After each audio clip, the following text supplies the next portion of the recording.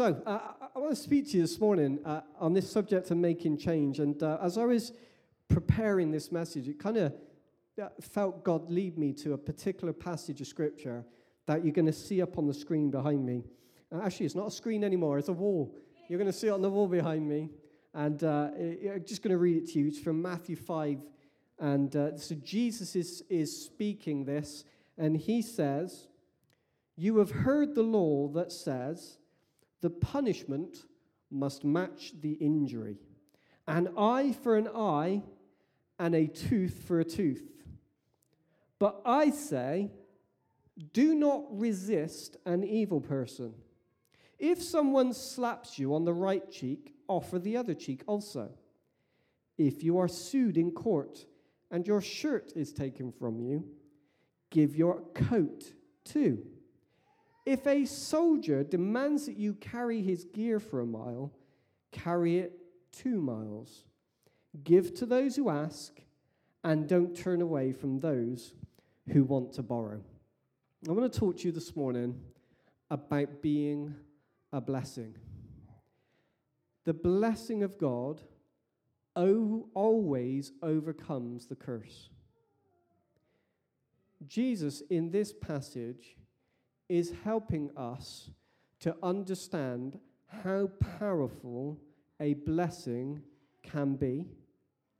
And he's helping us to grasp how the generosity of spirit can make change in the world. Okay, here we go. Why did Jesus use these slightly extreme stories to talk about this? We're going to talk about each one of them. So the first one was the slap. We're going to talk about the slap for a moment. Jesus talked about this. He said, if someone slaps you on the right cheek, offer the other also. Now, what you have to understand, in Middle Eastern culture, the slap is about the most disrespectful, dishonoring thing you can do. It's a real act that shames a person. Now, there's a couple of reasons for this. He said, if you are slapped on the right cheek. Now, to be slapped on the right cheek would usually mean it were a left-handed slap. And in Middle Eastern culture, the left hand is symbolic or represents everything you would do in the toilet. It's your, if you like, bathing hand. It's your, I'm trying to find a nice way of saying it, but it's the hand you wipe your bum with, okay? This hand in Middle Eastern culture is reserved for the bathroom. And so Jesus used this term, the right cheek, because to be slapped with a hand that you use to wipe your bum with is about as humiliating in Middle Eastern culture as you could possibly get. And Jesus says, in response to a humiliation and shame, do not resist it. By resist, he means do not meet it with likewise response. Don't slap back. Instead, offer the other cheek also.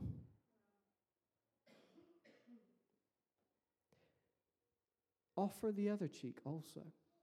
In other words, bless. Don't meet a curse with a curse. Don't take revenge.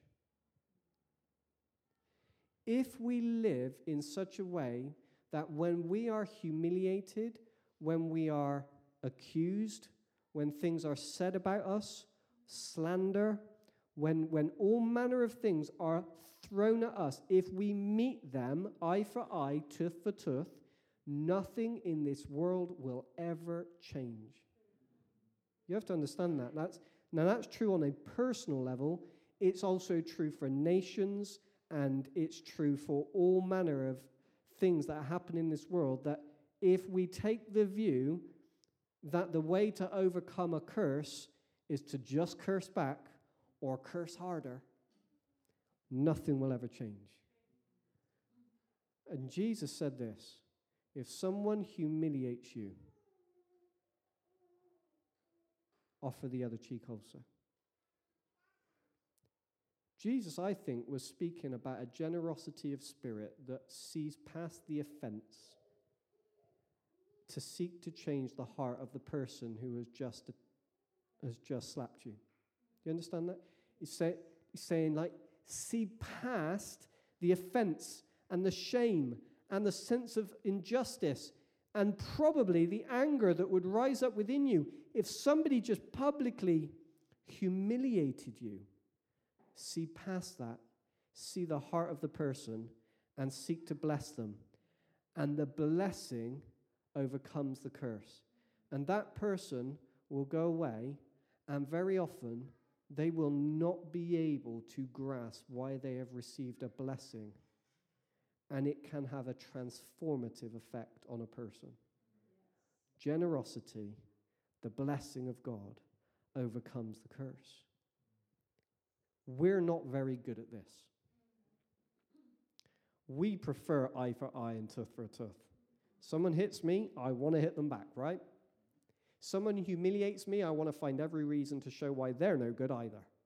If somebody slanders me, I know some things I can share about, this is what happens. And nothing changes when you meet the curse with a curse. It certainly doesn't make us more like children of heaven. Jesus says, no. Meet the curse with a blessing. Let's look at the second illustration that Jesus used. Being served. Not being served in the good way. Being served as in, you're coming to court with me. Okay? So he said this, if you are sued in court and your shirt is taken from you, give your coat too. In Middle Eastern culture, and I think it's the same here, but maybe not to the same level, it was again for a person to be taken to court a massive, monumental humiliation to be taken to court in Middle Eastern culture. Now it happens so often, doesn't it, in our country to be taken to court. I'm not sure it has quite the same level of status affecting kind of change. But in Middle Eastern culture, to be taken to court was a humiliation on another level. You have to look at this essentially as well and say there's two real things why this is humiliating. Number one, Jesus says, if they sue you for your shirt, this means this person already doesn't have very much to give. This person is not wealthy or they'd be sued for their money. So this person is already down. This person's down and out, and then is being sued. Secondly, to take off your shirt would be to be naked before people. To be naked before people. Jesus is going, look, this person, they will literally not even have the clothes on their back because of the humiliation and the act of being sued and taken to court for your shirt. And Jesus said, give your coat too. Now, why give your coat to? Well, the coat in, again, Middle Eastern culture, the coat wasn't just a coat. It was also your sleeping bag. You put everything in it that you carry around with you. Jesus is saying to them, don't just give your shirt. Give everything you've got. Meet the humiliation by humbling yourself further. Meet the curse with an act of generosity that will so astound the evil person that is trying to hit you while you're down in such a way it might actually make change in their very heart. Can you see? Jesus is not just using 3 off the top of his head illustrations. These are thought through. These are about as humiliating as you can get. And Jesus is saying you can meet that with another curse, or you can be the kind of person that makes change. And you'll make change with a generosity of spirit that doesn't resist force with force or curse with curse, but with blessing. Let's look at the third and final one. The bully. The bully. If a soldier demands, say demands.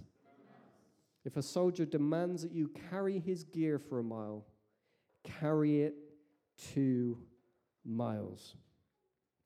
It were quite common for this to happen, actually, in Middle Eastern culture.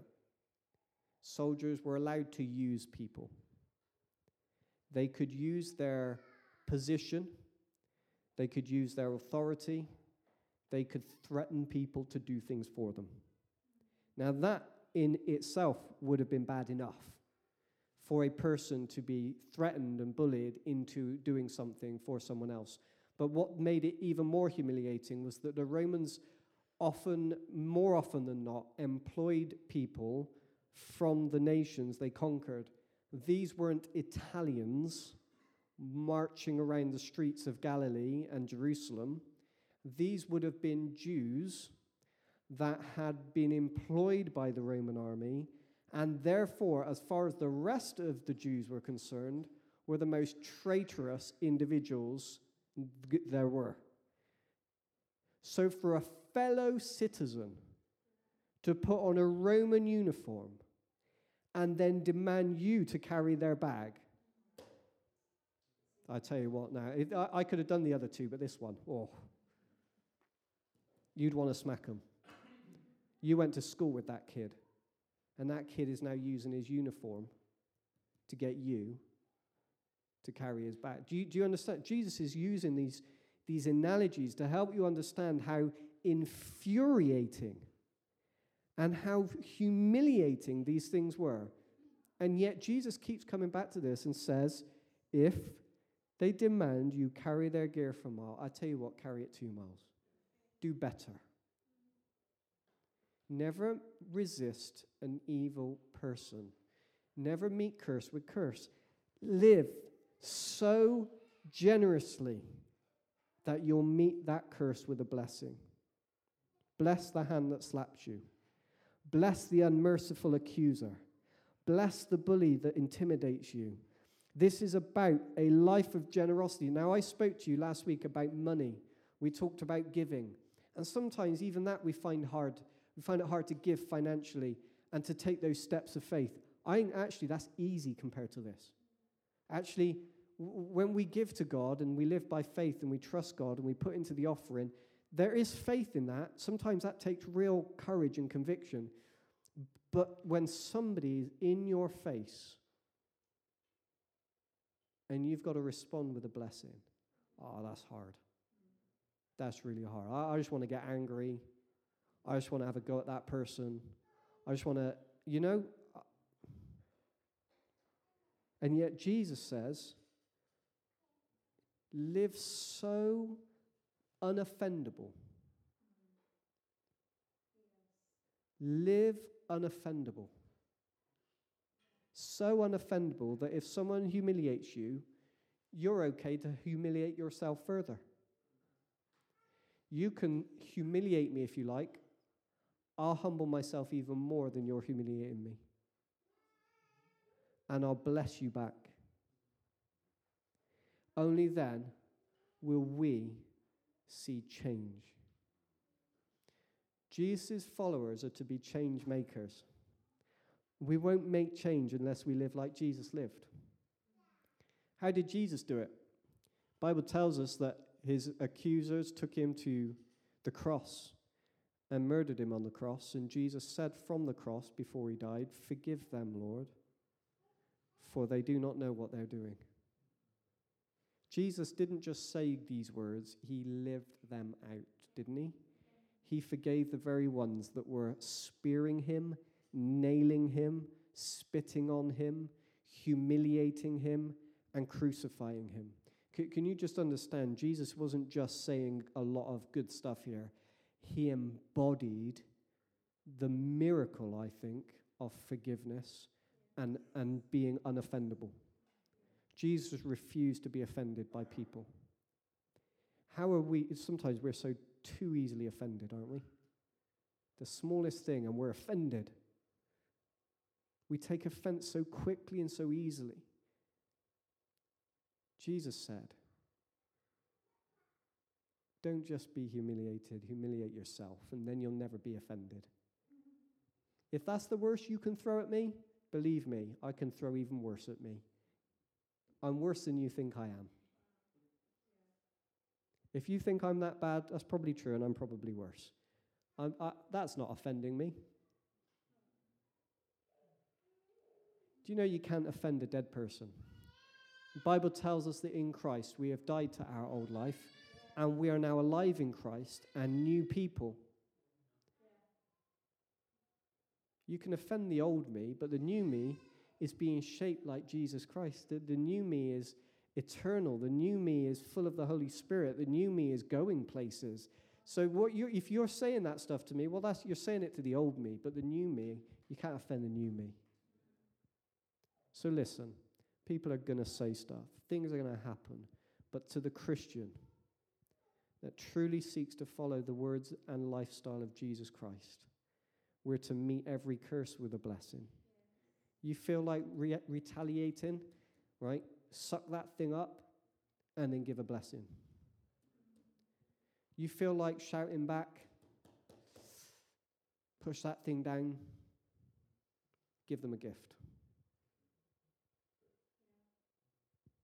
Someone demands something of you that you don't think they have a right to demand of you. Oh.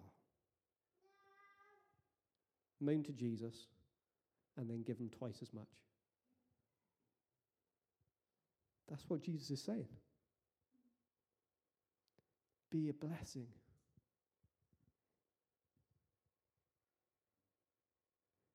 The Bible tells us in Proverbs chapter 11, 24 and 25, the world of the generous gets larger and larger. The world of the stingy gets smaller and smaller. The one who blesses others is abundantly blessed. Those who help others are helped. Make it a lifestyle, guys. Let's be a church that make it a lifestyle to be a blessing. Yeah? Let's not live like the world live on this stuff. Let's not react like the world react on this stuff. Let's be different. Let's make change by being the people that don't just bless our friends, but bless our enemies also. We don't just bless people we like. We bless people who actually are a pain in places. Let's just not be people that are like everybody else, but let's be good and then some. Then we'll make change. I always remember the story of David Wilkerson, of the cross and the switchblade. I don't know if you've heard that story. But in the cross and the switchblade, David Wilkerson was really just a young man who lived in the countryside in America. He'd not been to the big city before. He didn't really have any experience of city living. But in church one day, he felt God tell him to go to New York. And so he moved to New York, and he had a heart to reach out to gangs in the streets of New York. And he bumped into a gang. They were a particularly vicious gang. And they had committed a whole range of crimes, not nice people. They were murderers. Their testimony tells us that they would often abduct people and rape them. They were very, very nasty people. And David Wilkerson went to them, and they mocked him for his faith. They laughed at him. And he kept going back. And he kept going back to them. And they got frustrated with him. Until one day, the leader of this gang, his name was Nicky Cruz. And Nicky Cruz took him by the scruff of the neck. And he held him up against the wall. And he put a knife to his throat. And he said, "You need to stop coming here and telling us about Jesus." Or words to that effect. And Dave Wilkerson, he just said, "You could cut me into pieces with that knife if you want, but every piece will scream, 'I love you.'"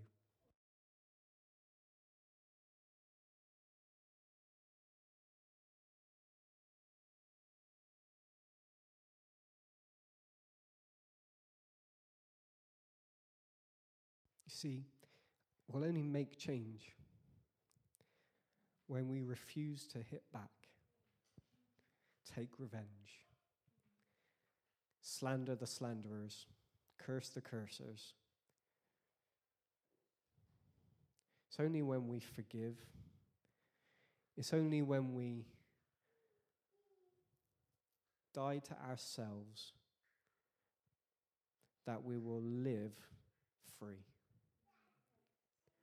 To the person that lives with offense, bitterness comes. And bitterness eats you up more than it hurts the other person. Bitterness does you no good. But if you can release that to Jesus, the Holy Spirit can free you from offense and cause you to live in such generosity that it will astound your accuser. It will astound those that have hurt you. And it may just make some change. Jesus' advice was give your cheek, give your cloak, give another mile. Give, give, give. Generosity can change the world. It is not limited to putting some pennies in the offering bucket. That's not what generosity is. That's a small part of what we mean by living generous. Living generous is about freely forgiving, freely serving, freely loving, freely encouraging. And only, I think, when that spirit of generosity grabs hold of our lives, will we, like Dave Wilkerson, like Jesus Christ, and like so many have gone before us, only then will we break through this harsh world and sow some good seed that may just create some great change. Let's pray. Oh, hero of heaven, you conquer.